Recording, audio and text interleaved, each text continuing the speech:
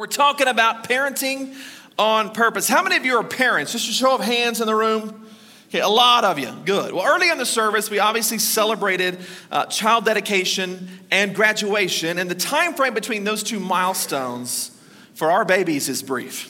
I want to share with you a number that has had great impact on JC and me, and hopefully it will begin to shift things in your families as well. And the number is 936.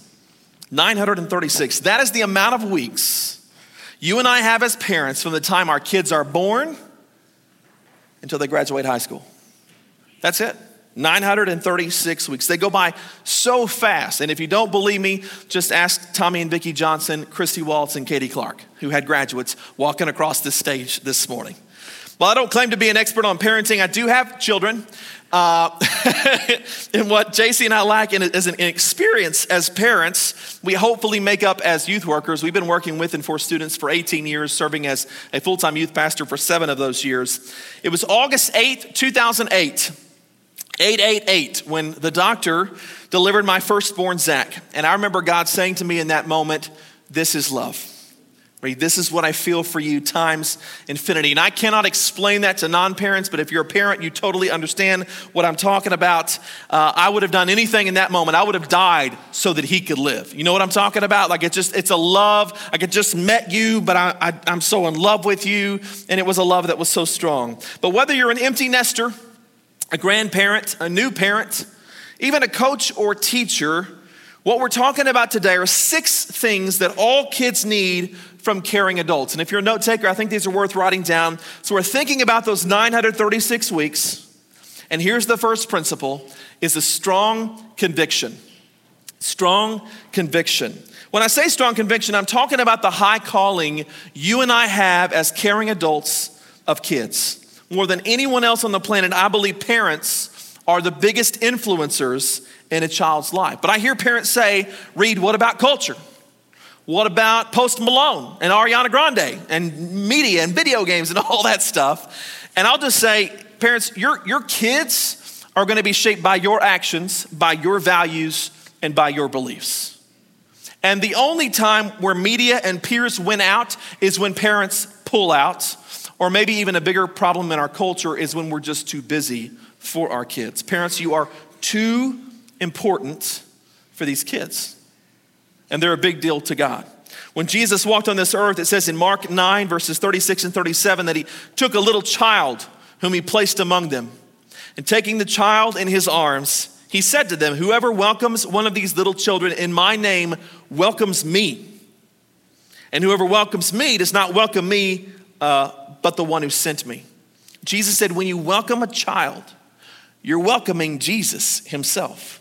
That's a high calling, friends, and that puts a parent's life in perspective. And maybe one of the most powerful things that we can do as parents is introduce our kids to the Jesus that we know and model how to live life for him.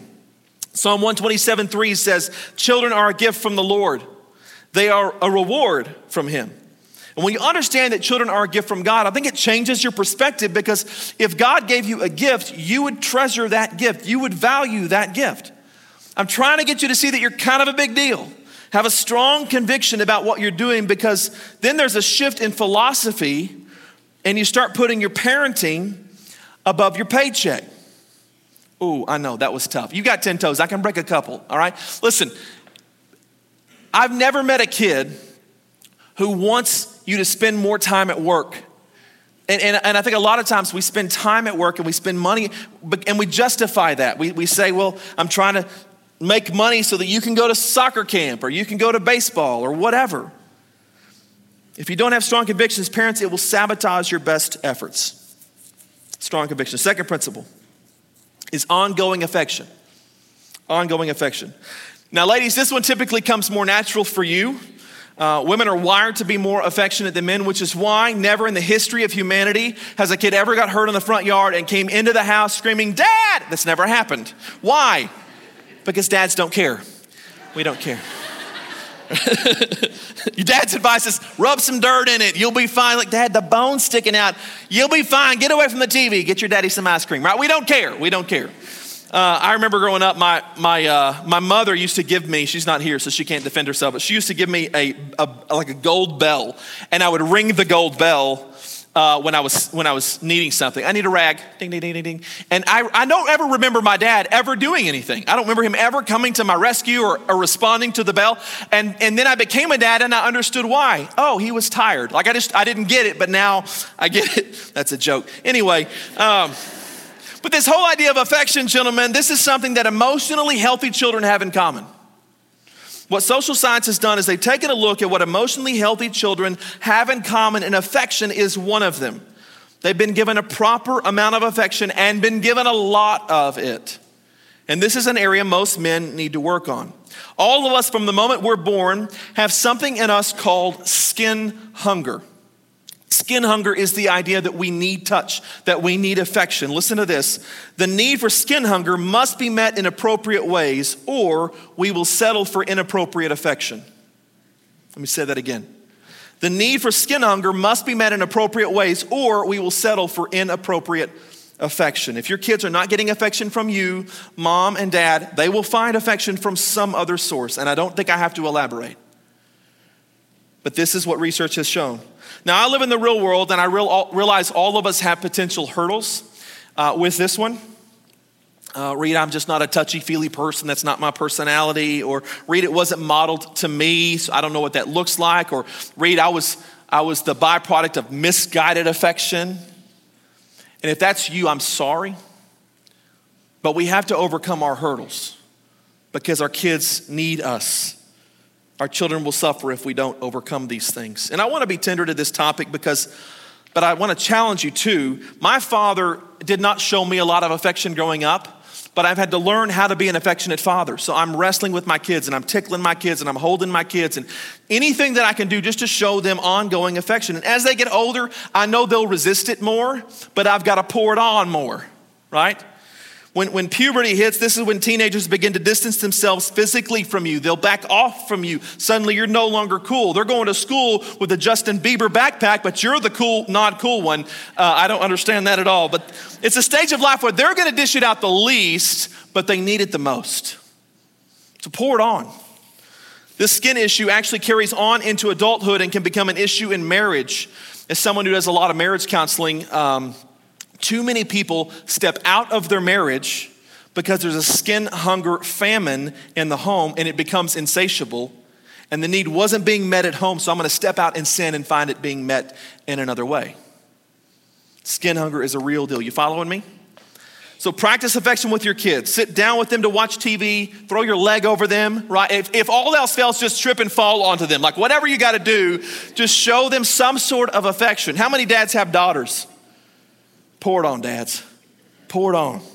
Pour it on. All kids need ongoing affection. And notice I use the descriptor ongoing, right? Don't just go up to your son or daughter after church and go, hey, Tiger, love you, right? No, you gotta keep doing it and show them that affection. Meet that skin hunger need. The third principle I want to spend a couple minutes on is encouraging words. Encouraging words. How do I know if my kid needs encouragement? If your child is breathing, they need encouragement, okay?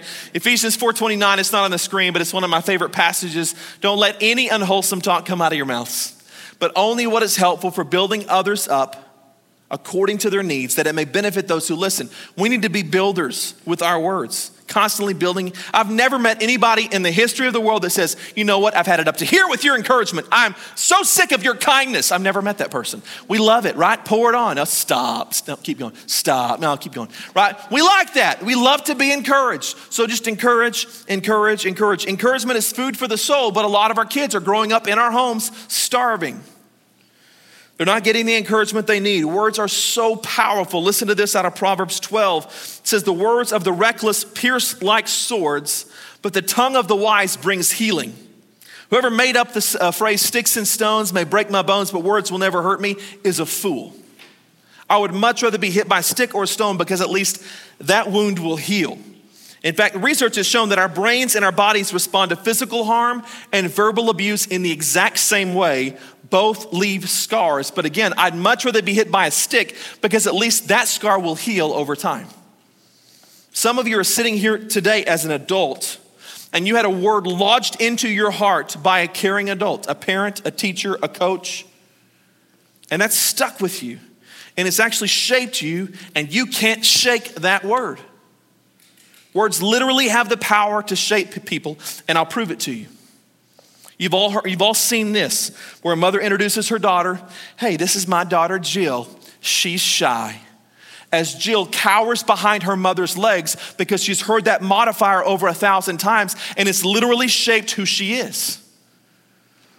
Hey, Reed, this is my son, Carlos. He's my wild child. As Carlos lets out a demonic laugh and sets a mesquite tree on fire, right? We've seen that. And we tell our kids these things, and we shape who they are.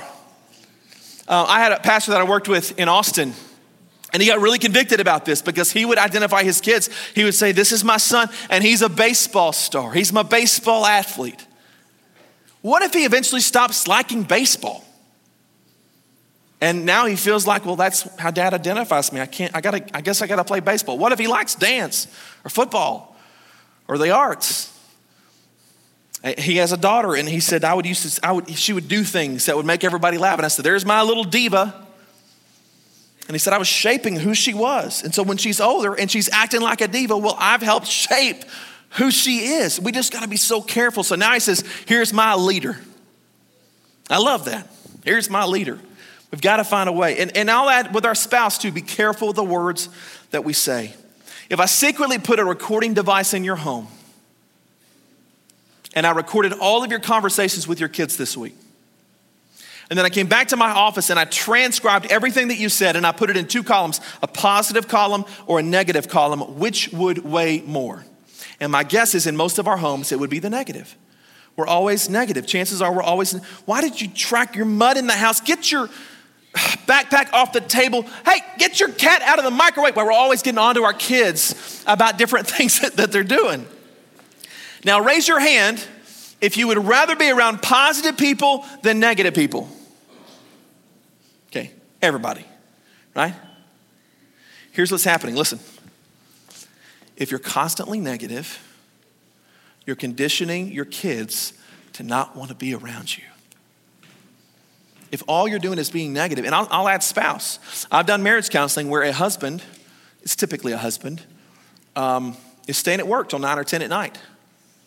And I do some, and that's wrong, but I do some investigating and I find out, well, it's not that he really loves work.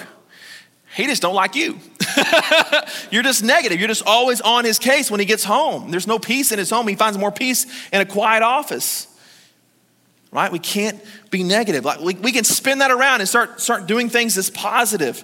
What do you switch things around? You start catching your kids doing right and praising them. Hey, buddy, you put the toilet seat down for your mom. Good job. Here's some licorice, some Mountain Dew, and a gerbil. Go on, son. Like that, just something like that. We're just praising our kids, celebrating our kids. Catch them doing right. Let me say it again. The recording devices in your house have caught every word you've said to your kids. We're transcribing it and putting it in a category positive or negative. Just picture your kids, and I'll add your spouse with a tattoo over their forehead. Encourage me. And just encouraging. And you're not gonna over-encourage your kids. Start somewhere. You may have to start small. Hey, you're breathing today. You may have to start really small. I don't care what. Just start somewhere and encourage those kids. We've got to develop that skill. Y'all know about Rosetta Stone? Rosetta Stone, you can learn different languages. Some of us need to take Rosetta Stone for encouragement and just learn that trait of just being an encourager, building others up according to their needs, that it may benefit those who listen. And let me go a step deeper and say, encourage them beyond their performance. I think most of us, including myself, grew up in a home that was probably performance-oriented or shame-oriented environment. So if I hit the home run, I felt like a champion. And if I struck out, I felt like a loser, right? It wasn't that they said you're a loser, I just didn't get that same feedback. So try to figure out a way to encourage them beyond their performance and just say, hey, I love to watch you play. Which is true, whether they do good or they do bad, it's a true statement. I love to watch you play. Try to find ways to encourage your kids beyond performance. We don't want them to be approval addicts. When they're modeling a characteristic you champion, tell them, thank you for being really kind to your brother. Thank you for helping your mom when she didn't feel well. Hey, I'm proud of you for standing up for your beliefs at school. Hey, I saw your report card and I know you're not cheating. Good job, right? Whatever it is, just find a way to encourage them. Encourage. Jesus said it this way in Luke 6. He says, a good man brings good things out of the good stored up in his heart. And an evil man brings evil things out of the evil stored up in his heart. For the mouth speaks what the heart is full of. Jesus is saying the words from our mouth are formed from the condition of our hearts. And so if you're having a difficult time with this thing, you might need to do some things with this thing, right? Reflect, worship, pray, spend some time with the Lord. Thank God your words will follow your heart. And this action of encouraging words, when it is combined with ongoing affection, it's a really nice 1-2 combo. Encouraging words is telling them verbally, I love you. Ongoing affection is telling them physically, I love you. It's a really nice 1-2 punch. Principle number 4 is consistent presence. Consistent presence. And the way you spell presence is T-I-M-E. Spending time with your kids. A lot of people would say it's more about quality time instead of quantity time, and those people are wrong. You'll know that I'm right when you get to heaven. God will show you. Oftentimes when someone chooses to dish out quantity or quality time over quantity time, they're just making an excuse for their own poor choices and their own busyness. Now listen, if you're a single parent, you're my hero. Step parents also heroes. I love you, especially those single parents. I champion you if you're working hard to survive. But anything short of survival, if you're working to appease any other needs, stop. Because what happens is we blame ourselves and then we blame our kids. Well, I haven't worked so hard because you've got this cheerleading camp that I've got to pay for. And we're actually just justifying our own insecurities. Kids would rather have your time than your money. They would. As someone in my profession, I see a lot of people on their deathbeds, and I've never met anybody who's on their deathbed that said, I wish I would have worked a little longer. No, everybody's like, I wish I would have spent more time with family. And I promise you, if I could ask my kids today, Daddy can work an extra 20 hours this week and make some more money and buy you that really cool toy. Or I could give you that 20 hours this week and we could do whatever you wanted to do at home. They choose my time over the money that I could make with that time. So don't justify, it's quantity time. It's quantity time. It's quantity time. I want to invest in my kids and have consistent presence. I read this research recently. It says the number one common factor in producing anger, hostility, and rage in kids is the perceived inaccessibility of one or both parents. Let me read that again. The number one common factor in producing anger, hostility, and rage in kids is the perceived inaccessibility of one or both parents. So it's not just presence, it's perceived presence. So you could say, well, I'm a stay-at-home mom, but if you're always in your phone, you're always in the computer, I know we have to do those things, but if that's what your kids are always seeing, that's gonna produce anger, hostility, and rage in your kids. You would think the number one reason for anger, hostility, and rage in kids is taking a cell phone away from a 12-year-old, but that's not it. It's perceived inaccessibility.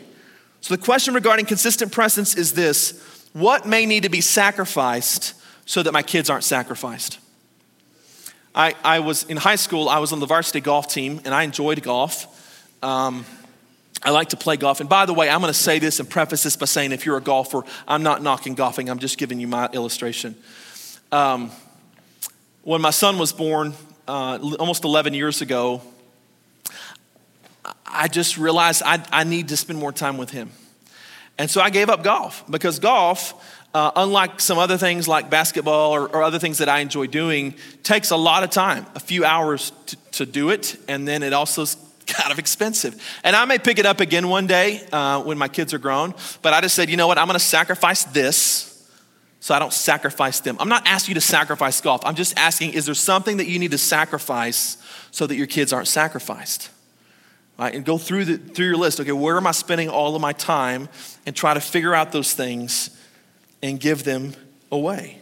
Now, I want you to also notice that it's consistent presence and not constant presence. You can't be at everything all the time, but I want that to be the exception more than the rule.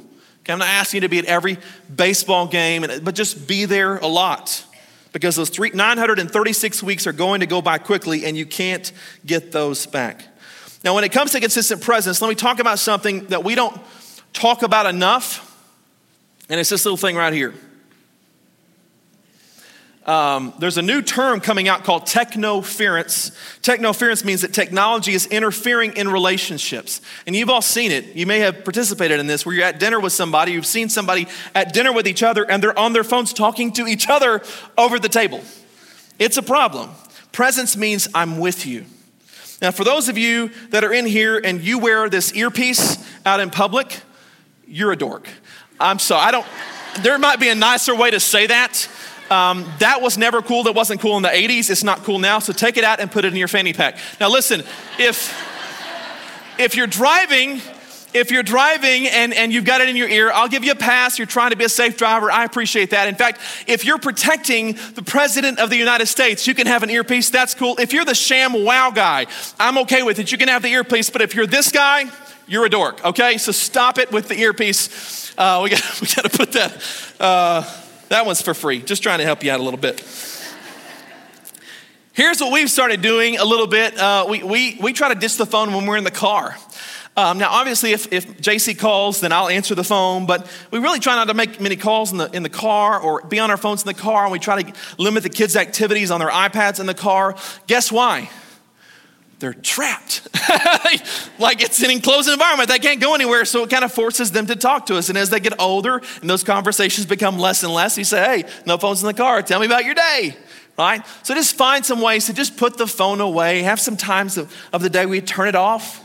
It's okay, I promise. The President of the United States is not going to call you. And if he does, he'll leave a message. It's okay, turn it off for just a little bit.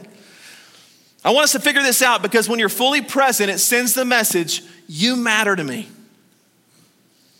When you're on the ground reading a book to your child for the 80th time, you're saying, you matter to me. When you're at a 7th grade girls basketball game, you're saying, you matter to me. Because if you've been to a 7th grade girls basketball game, they're awful, right? Final score 6-4. It's not even a sport. You matter. You matter. That's what they want to hear. That's what they want to know. That's what they want to feel. Here's the next principle we're going to talk about today, and it's delicate discipline. Delicate discipline. A lot of us are disciplining our kids in the same way that we were disciplined, and so we're just reacting. And what I mean by delicate discipline is guidance with love, not punishment and anger. Let me say that again. So it's guidance with love, not punishment and anger. Proverbs 3:11 and 12 says, my son, do not despise the Lord's discipline, and do not resent his rebuke, because the Lord disciplines those he loves, as a father the son he delights in. Be cautious with discipline. Listen, this is not a pro-spanking or an anti-spanking message. My wife and I have tried everything. We have tried spanking our kids. We've tried not spanking our kids. We've let our kids spank us. We've really tried everything. And I don't really know what the right answer is. Some of you are yellers, because that's how your parents were. They yelled. Let me just say this, yelling produces angry children. It just does. And the cycle will continue with them until somebody stops it. Stop yelling. If there's one victory today out of this sermon and you stop yelling in your home, then it was a successful sermon for me. We've got to stop yelling. I don't know why we're yelling. We're always yelling. It's going to change your kids. It's going to change the way you parent someday if you can just stop the yelling. Most parents never even think of it like that. I just do it because I'm angry or it's all that I've ever known. You haven't really thought through your discipline, so it's reactive. And when kids see you lose control, they begin to lose respect. And that's a really sad place to be when your kids don't respect you. Something we try to do in our home is we want to clearly communicate the consequences, a fair consequence beforehand that matches or is connected to the offense. So if done correctly, it's not parent versus child, but it's parent and child versus the consequence. So let me give you a couple of examples. So like my sons are 11 and 8, or 10 and 8, fixing to be 11. And so they don't have a curfew, but there'll be a day where they have a curfew. Let's just say the curfew's 11 o'clock. So the clearly communicated consequence is, son, if you're not home by 11 o'clock on the kitchen clock, this clock, set your clock to this clock. You're going to spend the next 3 weekends with mom and dad. What? Right? So that when he comes in at 11:02, It's not me versus him. It was us versus the consequence. Oh, son, I'm so glad that you're home. We were getting worried about you. I hope those last 2 minutes were amazing minutes because you get to spend the next 3 Fridays with Dad. What? Right? Like, that's what I'm going to do. Now, in that moment, I'm sure my son's not going to go, Dad, you're the greatest. Thank you for teaching me responsibility. He's not going to do that. But I'm teaching him responsibility because guess what happens? Kids are smart. If they're 2 minutes over the clock and you don't say anything, they're going to go, tomorrow I'll do 5 minutes. And the next day, 7 minutes. And the next day, 11 minutes. And then I'll come in at 11:25. That's when Dad loses his cool. They're going to keep pushing that boundary. It's kind of like in the grocery store. You've seen it, where a kid is screaming their heads off. I want candy, right in the aisle. Candy, candy, candy. And as a parent, what you want to do is just here. But you're just reaffirming that behavior. Oh, that's how I got my way, is screaming. So then I'm just going to scream every single time I want something until I get it. So as hard as it is, you have to go, no. In fact, you're not going to have candy for the rest of your life. Now, it's got to be a fair consequence. But you got to figure out, and you got to match it to the offense, okay? Like if my youngest son is ramming his brother with his bicycle, I shouldn't say, you're grounded from TV. Like, that's not fair. You're grounded from the bicycle. You can't be on the bicycle this week. So try to match, but it's a good advice is to clearly and fairly communicate that consequence before the offense.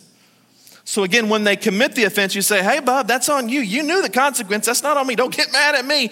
That's all you. Well, Dad, it was a wreck. Well, you should have planned for that, man. Right? And it just helps. Clearly communicate the consequence. It'll help you out with that. Finally, the last principle, and the fun one, is to plan fun. I want you to plan fun. Your kids are going to go find fun. And my wife and I just made it a priority that we're going to be the fun house. Growing up, one of my best friends was Caleb Hurley, and Keith and Karen aren't here today, I don't think, but they were the fun house, and we always were at their house. Your kids are going to find the fun house. And so when we bought our home, we wanted to find a home that had some fun. And we have a little kind of a mother-in-law suite in the back of our house, and we're going to make that the fun room. And we're going to put some hot dogs and some sodas and maybe a pool table eventually. And I wanted to be the fun house so that all the kids say, let's go to the Johnson. So I'm influencing them as opposed to my kids going somewhere else and being influenced by who knows who. Right? So plan for fun. We try to do things like we do at Christmas. Our kids get so many just toys, just stuff, right? And so a couple of Christmases ago, we got them both like dream vacations. I took Zach to Philadelphia and we went and watched a big wrestling event there. And then Jack got to go to Disney World. And what's funny is this last Christmas, we didn't do that. And this week, am I lying? This week, Zach was talking about what's the best day in your life? He was like, we were having like dinner conversations and he goes, mine was when we went to Philadelphia. Like he still talks about that. It was different. Instead of getting them a toy that's going to just get dust on the closet, we thought, let's do some experiences. So maybe be creative with that. Vacation together annually. I have a work trip that I have to do in a couple of weeks, and it's on the beach. So we're taking the whole family. We're just going to go to the beach together, try to get away to get it together. Start fun traditions. I've got some pastor friends that have done some fun traditions. One of them does, they have an amazing race across Austin. And it's a dad and his 2 boys and the mother and the daughter, and they're in separate vehicles. And somebody creates this race and all these pit stops they have to make all over Austin. And they have to see which one finishes first. And it's an annual Box family race. That's the name, their last name is Box. And it's fun. I have another pastor friend of mine who's a church planner in Brazil. And he and his kids do a photo competition through the month of December. And so they say, today we're going to take a picture of a building. So everybody takes a picture of a building, and then unmarked, they post all 3 pictures on Facebook, and all of their friends go on and vote for which one has the best picture. And they see who's the best photographer in the family. It's fun. I look forward to voting every year. I've got another pastor friend who lives in California, and he does this thing called coaster catch. And when they go to restaurants and they're just waiting for their food, they get the coasters, and then they throw them at each other's mouths. They have to catch them with their teeth, which is really, really hard to do. But it's a lot of fun if you're watching them from another table. There's this, but you know what I mean? Like, traditions are fun. I have traditions in my home. I remember traditions growing up in my family, and I've carried them on to now with my kids, and I want to create more traditions. In our family, we have a thing that we're doing called Monday Fun Day. We haven't started it back since we've been in Snyder, but we're going to do it tomorrow. And every Monday evening when I get home from work, one of us will plan something fun to do. So Zach's turn is tomorrow, and whatever he wants to do, we're going to do it. Then next week is Mama's week, and the next week's Jack's week, and the next week's my week. But it's been kind of a fun thing that we do, and it makes Mondays, which is a day, really kind of fun. We're looking forward to Monday Fun Day. But make a commitment to plan fun. We're going to have some fun around here. Plan it. If you don't plan it, it might not happen, but plan fun. Now, let me just say this as I close. You cannot go home today and say, hey, I'm going to encourage you and touch you a lot. Don't do that, okay? Don't do that. I just want you to start somewhere. Start somewhere. Was there one principle that you pulled out of today that you said, you know what, I could be better at that? And I'm going to make a point to be a better encourager, or to try to be better with my affection, or to plan some fun. Man, we're just kind of going through life, and I can't remember the last time we got away to have some fun together. Start somewhere. I promise your kids will appreciate it. Let's pray together. Lord Jesus, this is such an important thing. These kids, as we've talked about all day, are a gift from you. And there's not anybody in the room, myself included, who can't be a better parent, grandparent, coach, teacher, influencer, neighbor. That we would love these kids and point them to you. God, I pray that you would help us to do some of these things we've talked about. That we would have a strong conviction that our role as a parent is massive. It's important to you, thus it's important to us. That we would have the ongoing affection, that we would have the encouraging words, that we would tell our kids that we love them both physically and verbally. That we'd have consistent presence in their life. Not constant, consistent presence in their lives. That even when we discipline them, we could do so with delicacy, where they would know that they're loved in the midst of this.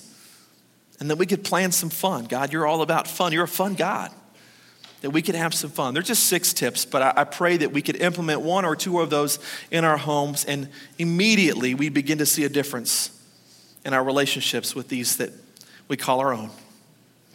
And Lord Jesus, I'm cognizant there are people in this room that don't have a relationship with you, their Heavenly Father. And I don't want this Sunday to pass without giving them an opportunity to place their faith in you. So with every head bowed and every eye closed, I'm going to pray for you in just a moment. I just want to know who I'm praying for. And so if that's you, say, Reed, I don't know that I have a relationship with my Heavenly Father, with Jesus, and I want that. I want that with God. I want you to slip your hand up. Again, nobody's looking. I just want to be able to know who I'm praying for. I see you. Awesome. Anybody else? Awesome. Beautiful. Let me just pray this prayer. I hope that you'll pray this with me, even if you pray it under your lips. Just mean it as the only thing. Just say, Lord Jesus, I'm thankful that you are my Heavenly Father. I'm thankful that you love me. And Jesus, you love me so much that you came to earth to die for me, for my sins. You were buried and that you rose again. And because you gave your life for me, I want to give my life to you. I surrender all that I am to you today. Come into my life. Set me free.